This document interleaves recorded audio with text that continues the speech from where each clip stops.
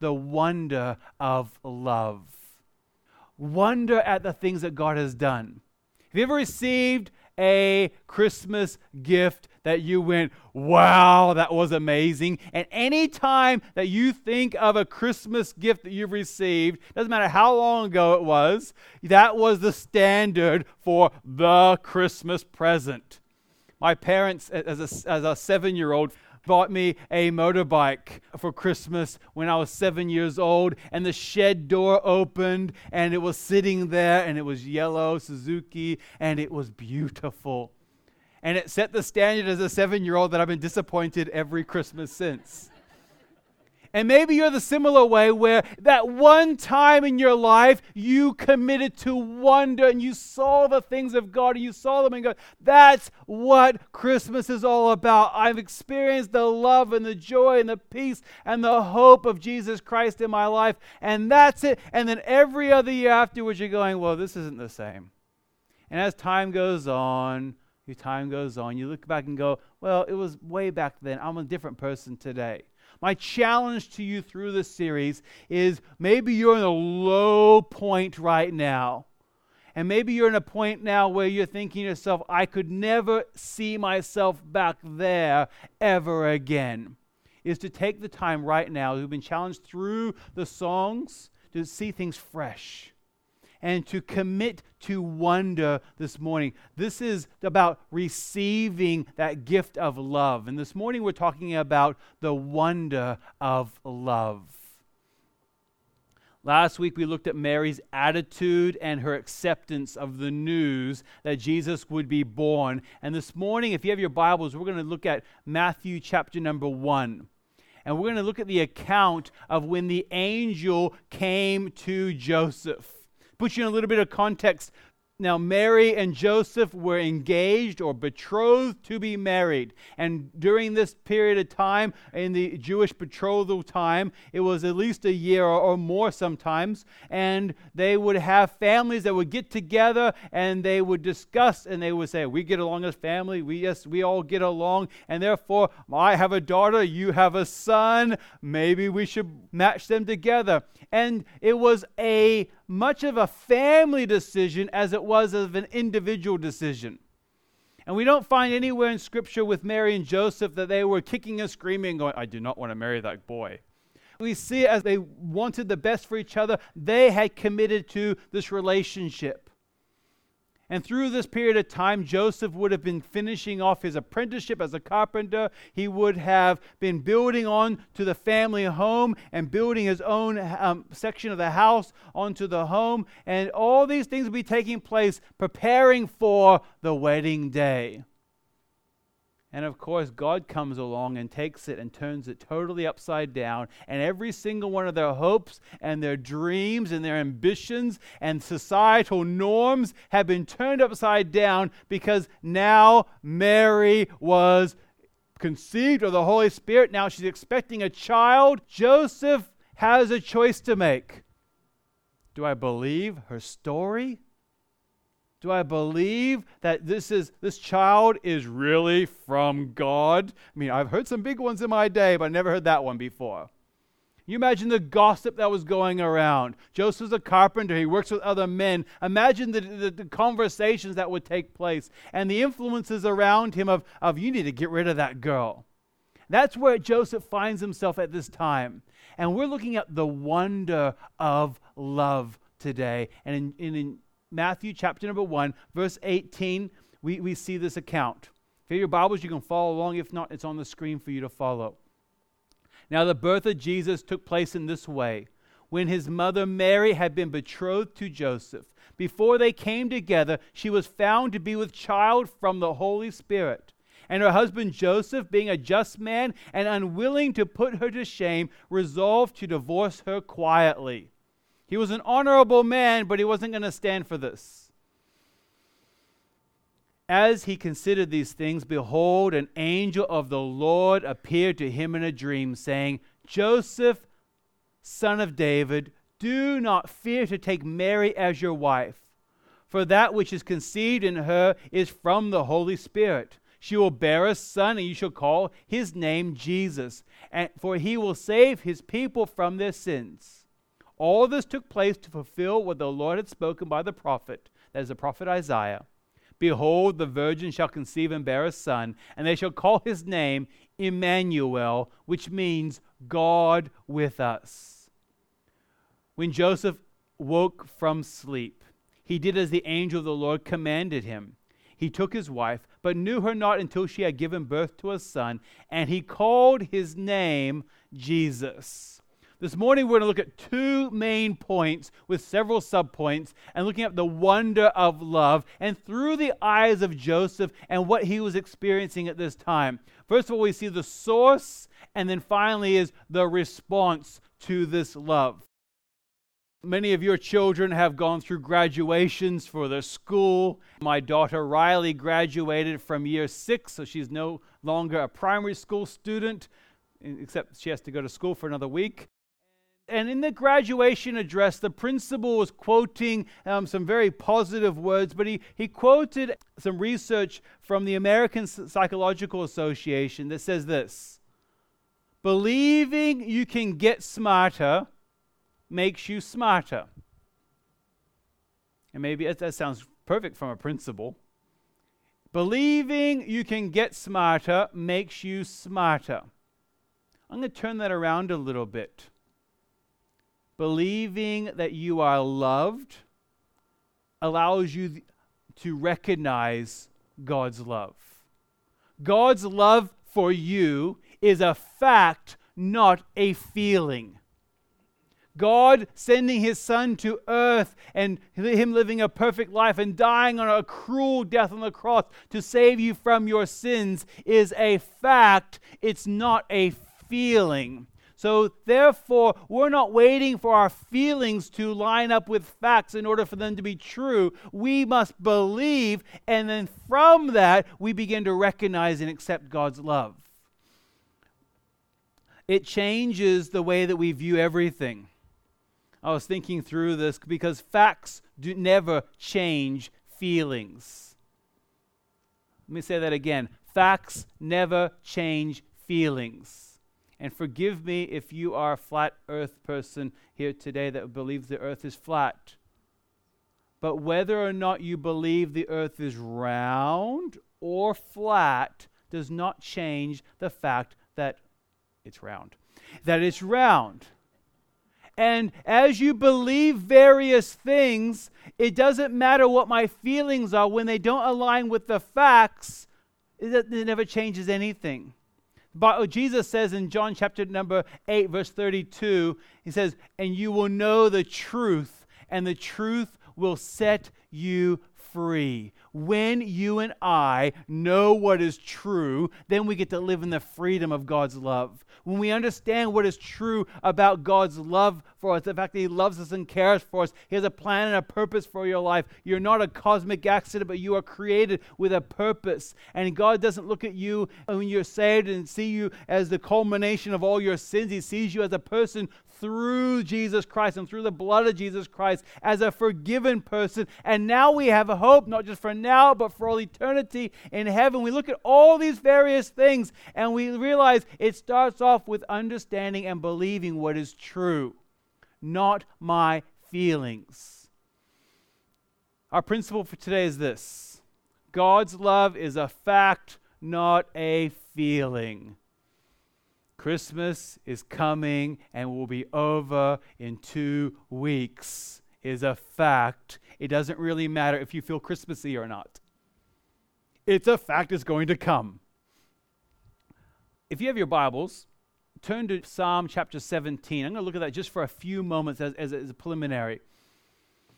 This is a psalm written by a man named David. You've noticed when Joseph was described, he says, Joseph, son of David. Jesus is often described as Jesus, the son of David. David was the king of Israel. He was a man that wrote the majority of the Psalms in the Bible. He was described as a man after God's own heart. He did some incredible things in the name of God, defeating giants and as a warrior, but also he had some ups and certainly some down times.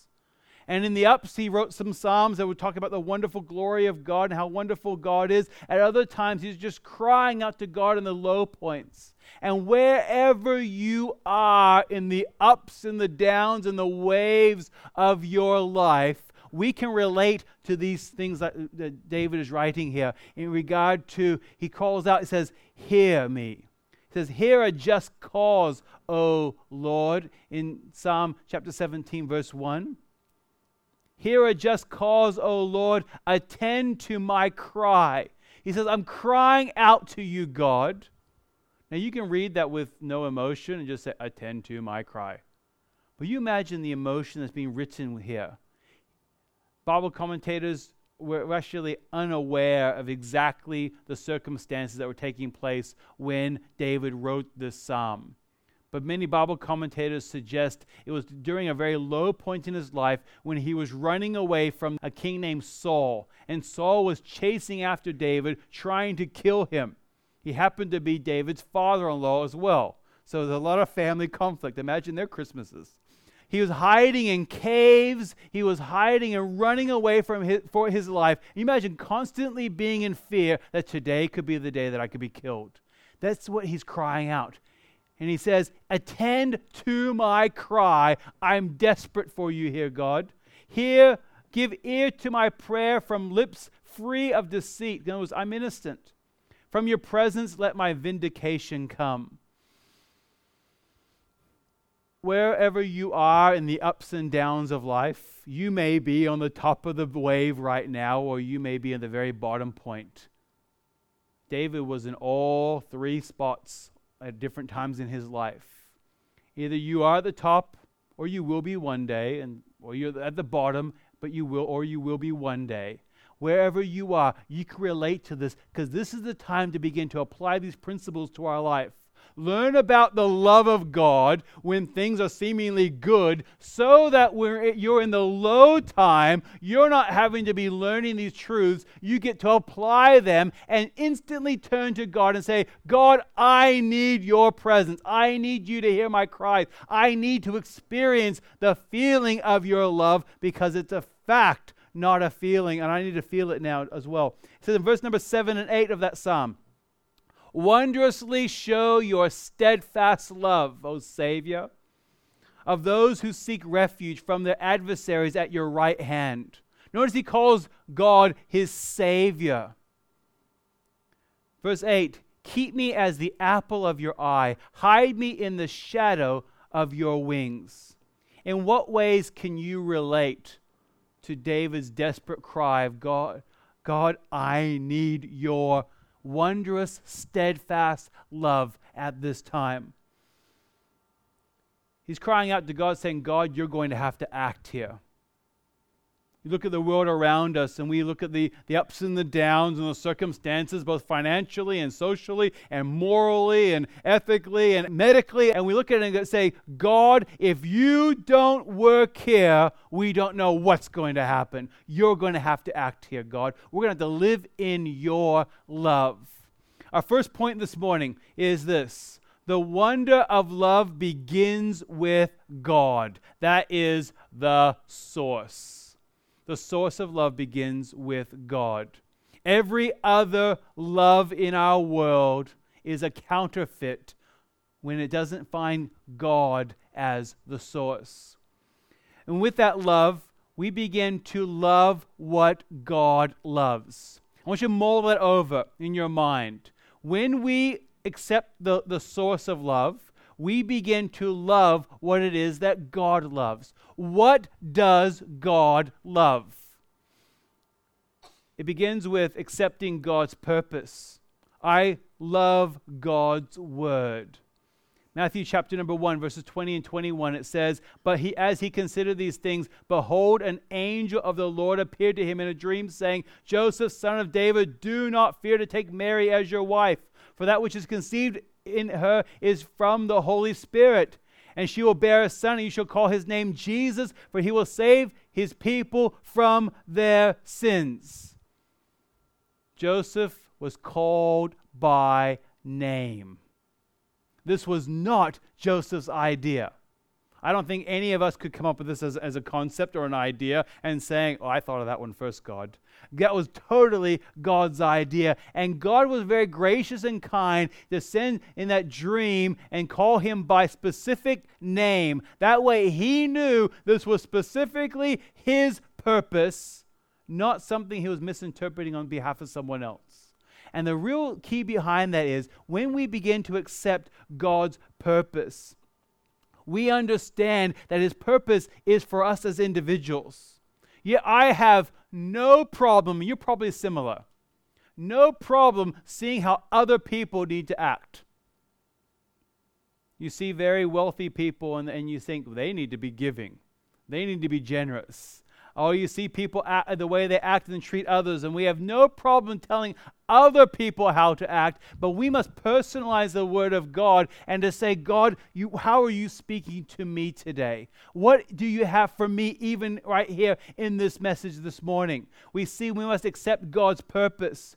We also go on from that and accept God's plan. God had a plan, and Joseph had a plan. Something had to change. Joseph had a plan that was a good and an honorable plan. He was going to work. He was going to become a carpenter just like his father and probably his grandfather and grandfather before. He was going to marry a really wonderful young lady, and they were going to have many children together, and he was going to grow old, and then they were going to have grandkids and all the various plans, and they were going to retire, and they were going to get a caravan and travel around Israel at the end. It's a short lap around Israel. It's a very short one. But yeah, they had plans and they had dreams, and you do too. But when our plans and God's plans don't align, something is going to give in our life. You ever find there's conflict in your circumstance and conflict in your family? And I'm not going to talk about individual conflict in your lives, but maybe we need to consider and to filter through, God, am I following your plans? Just as a caveat on that, doesn't mean that life is ever going to be super easy and there's never going to be problems, never going to be tears. But we must filter this through. God, am I working with you or against you in your plans? Because God had plans. He had plans that were prophesied by the prophet Isaiah 700 years before Jesus Christ came, and it was fulfillment. And it says in verse 22, all this took place to fulfill what the Lord had spoken by the prophet. That's Isaiah. And this is the prophecy that Isaiah wrote down 700 years previous. Behold, the virgin shall conceive and bear a son, and they shall call his name Emmanuel, which means God with us.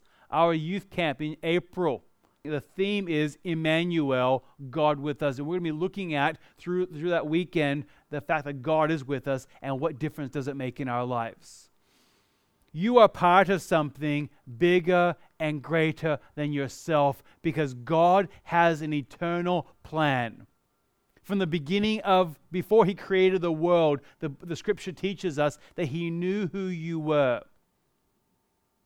That instantly gives you incredible value. It instantly gives what you do here on earth eternal consequence also. We have the source of love is God. He has a purpose, he has a plan, and we must accept God's provision. Because you ever had God prompt you to do something, and in every natural sense you've said to yourself, I can't do that. I don't have enough money, I don't have enough ability, I don't have enough opportunity, and we naturally respond with, I don't have enough. And I think God in his wonderful sense of humor looks at us and says, I know you don't have enough, you're going to have to totally trust upon my love and my provision. I remember the early days when I felt a call to ministry in my life. I was given an opportunity to speak in front of a church on a Sunday night for a youth service. And I've told the story a number of times here at church and how scared I was. And I had notes of what I felt was sufficient notes for an entire sermon. And 5 minutes later, they were all done. And I remember sitting down embarrassed, thinking to myself, I could never, ever do this. And you know what God says? I know you can't. You're going to have to trust in me. And it's similar with yourself. God is going to have to do something in your life until you're totally relying upon his love. those that were being baptized who are standing up here, I asked a very specific question of them. Are you trusting in Jesus Christ and Him alone for your salvation? It's not Jesus and the church, Jesus and your wealth, Jesus and society, Jesus and my parents, Jesus and Mary and Joseph, nothing else. It's Christ and Him alone that we trust on.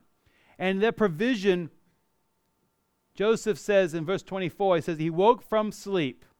He did.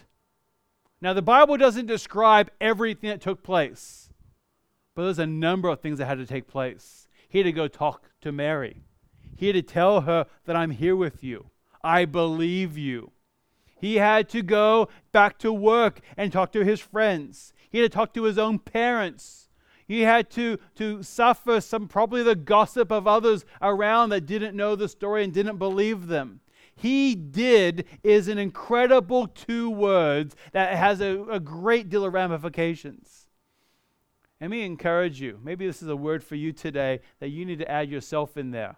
Add your own name in. Michael did. And you add your own name in there, and you trust in God's provision and say, as a result of this, I'm going to wake up and I'm going to do what it is that He'll provide for me. His circumstances did not change. Joseph's circumstances had not changed after he woke up. He woke up from this dream, and he was a very different person, but the world had not changed around him. What had changed was his viewpoint. He had changed in his purpose, in God's plan, and also in God's provision for him. The result was he began to love what God loved. He did. That's actually really powerful. When we begin to love what God loves, you put your name in there. He did. I'm not doing this to earn my salvation. I'm doing this because of my salvation.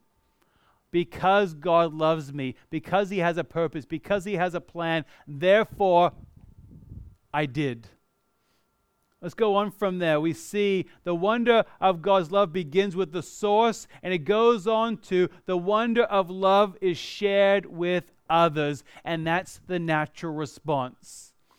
If you ever see a young lady who's recently been engaged, they walk very funny with their hand because on their hand is a ring, and they walk around standing there like this. And you just happen to notice the tiny little speck of a diamond in there, and you go, oh, it's wonderful. And you see the guy, and he's standing there in the corner going, yeah, I did. The wonder is the response. You know, when you've experienced this love, there's a natural response to this. And the response is, I'm going to love who God loves. When I love what God loves, then it goes on, and the response is, I'm going to love people the way that God loves them. I'm going to love who God loves. It goes on from there, and we see we must accept God's love personally. In Matthew chapter 1, verse 25, it says, and he, that is Joseph, called his name Jesus. In history, and historically, the man would name the children. Joseph had an opportunity. Historically, you would name your son sometimes after yourself or after a circumstance or after a family member. And he says, I'm going to follow what God has told me to do, and I'm going to be obedient and call his name Jesus, which means Savior. He had to take the responsibility on himself to share the love and to also to respond in love. Because you can't share something that you don't have yourself. The old saying as a parent, do as I say, not as I do. And we often find ourselves as parents saying and telling our children to do things that we're not currently practicing ourselves, at least not publicly. In public, we are do right. Secretly, we're like, don't do what I do. There's a statement made by a pastor and an author, a man named John Piper. And he wrote a book in the mid-'80s called Desiring God. And this is the statement. God is most glorified in us when we are most satisfied in Him. I want you to mull that over for a few moments because it's not scripture, it's just a quote. But you think about how God is glorified in our lives. How is God shown to be God? Doesn't come from someday I'll live for Him, or someday I'll do what it is that He wants me to do, or someday I'll experience the love that He wants me to have for Him. When we are constantly experiencing the love of God, the forgiveness of God, the peace of God, the hope of God, the joy in our relationship with God, it changes our view, and that's when we begin to live, as it says, most glorifying God, when we're living in God's plan and purposes for us. Our self-image is often misunderstood because our self-image comes from our bank account, our education, what your report card says, what you think people think about you or say about you. And our self-image comes from external sources that are just as broken as we are. We must go back to the real source. Accept God's love personally. You begin to personalize Scripture. You begin to read Scripture and say, God, you have something here for me. It changes the way that we view our Bible. It changes the way that we view others. Because no longer is it someone else's problem to take care of evangelism. Yes, we want lots of people at the Christmas carols. And yes, it makes us feel good when lots of people show up. But the goal behind that is we want to take it on personally and say, if my friends and family aren't invited, will they hear the gospel? And when will they hear the gospel? And that's the whole goal of the event. We're going to sing songs and show a movie and have various things around and have hours of setup and hours of pack up so that they can hear there's a God that loves them. We must accept God's love personally. The next is share God's love freely. The response is we share God's love freely. It says in Matthew chapter 10, verse 8, when Jesus was sending out His disciples, and He was sending them out to share the good news of the Messiah was there, and they were being sent out, and He says there, you receive without paying, give without pay. And it was the attitude of they were going to go out and preach the gospel because they were going to preach something they had experienced personally. They received without paying. They were to give without paying. Many of you, particularly men, will be able to appreciate this. As your men that are fathers of children that are growing up, and as they grow taller, they begin to be able to reach different places that they were unable to reach previously. And bits of food, and particularly chocolate or anything special that you had around the house that you used to be able to hide on top of the fridge or on the top shelf. I'm not going to tell you where I hide my things because my kids are in the room. They begin to grow taller and be able to reach them. And as the children grow, you notice they begin to eat more, and they can reach the top shelf, and the hiding spots are no longer hiding spots, and they find them, and then you come home. This is personal now, but I'm just making this general.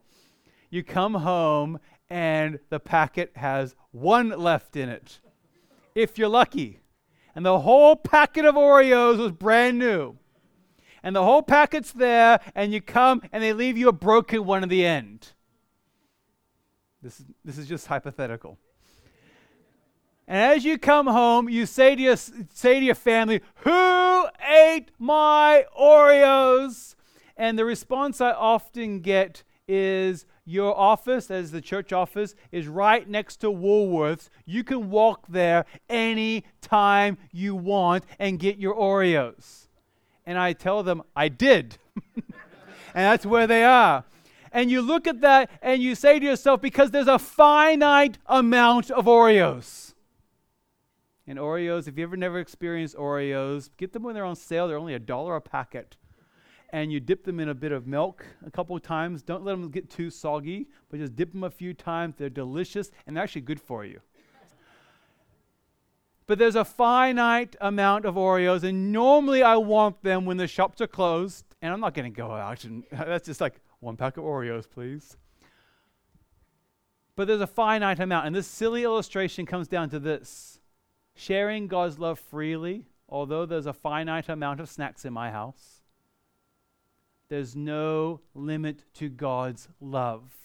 So I can actively, and so can you, share God's love with everyone, and it doesn't mean that I have any less of God's love. In fact, I found quite the opposite. The more that I share God's love, the more that I'm experiencing it for myself, and I'm loving what God loves, and I'm loving who God loves, and the result is I'm experiencing more of His love, and I'm actually happier and more satisfied in Him.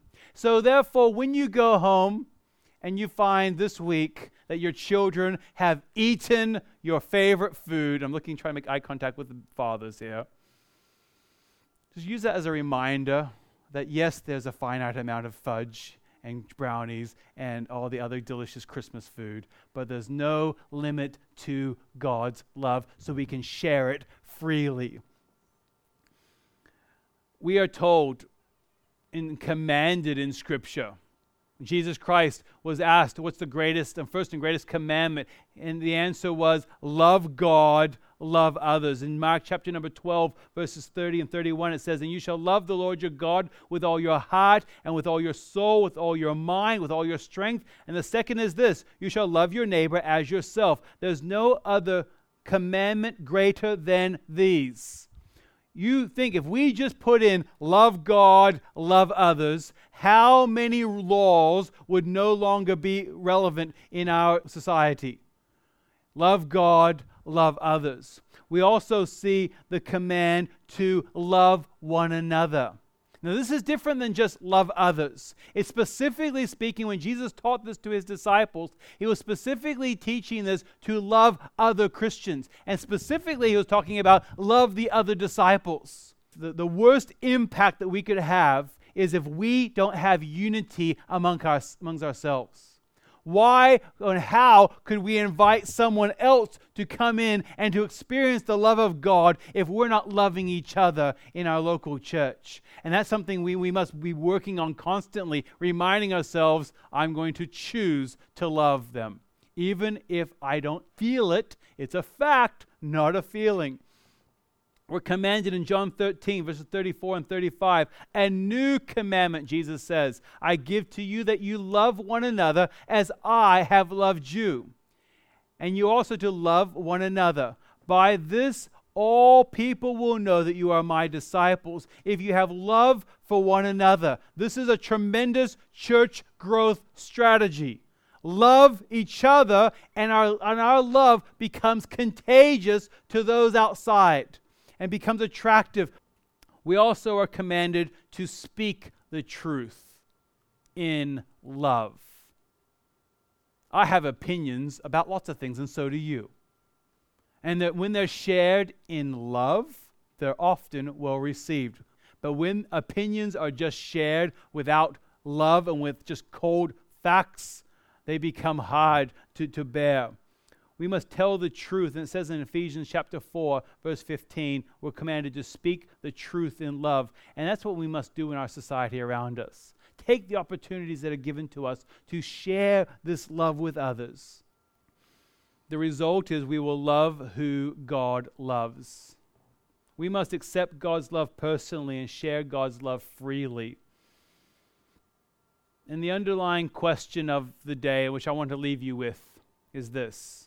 Will you accept God's love? And maybe you're here this morning and you've yet to place your trust upon Jesus Christ as your Savior. Or maybe something's come to your mind and you're thinking, Michael's talking about love and wonder and Christmas today and Joseph, and something totally opposite has been in your heart and your mind. Maybe that's God convicting you and prompting you in a way that only God can convict and prompt. Don't let these moments pass you by. Don't be a person that says, I wish that I did. Why don't you determine right now to be a person that says, I did, just like Joseph. respond in love. Let's close in prayer.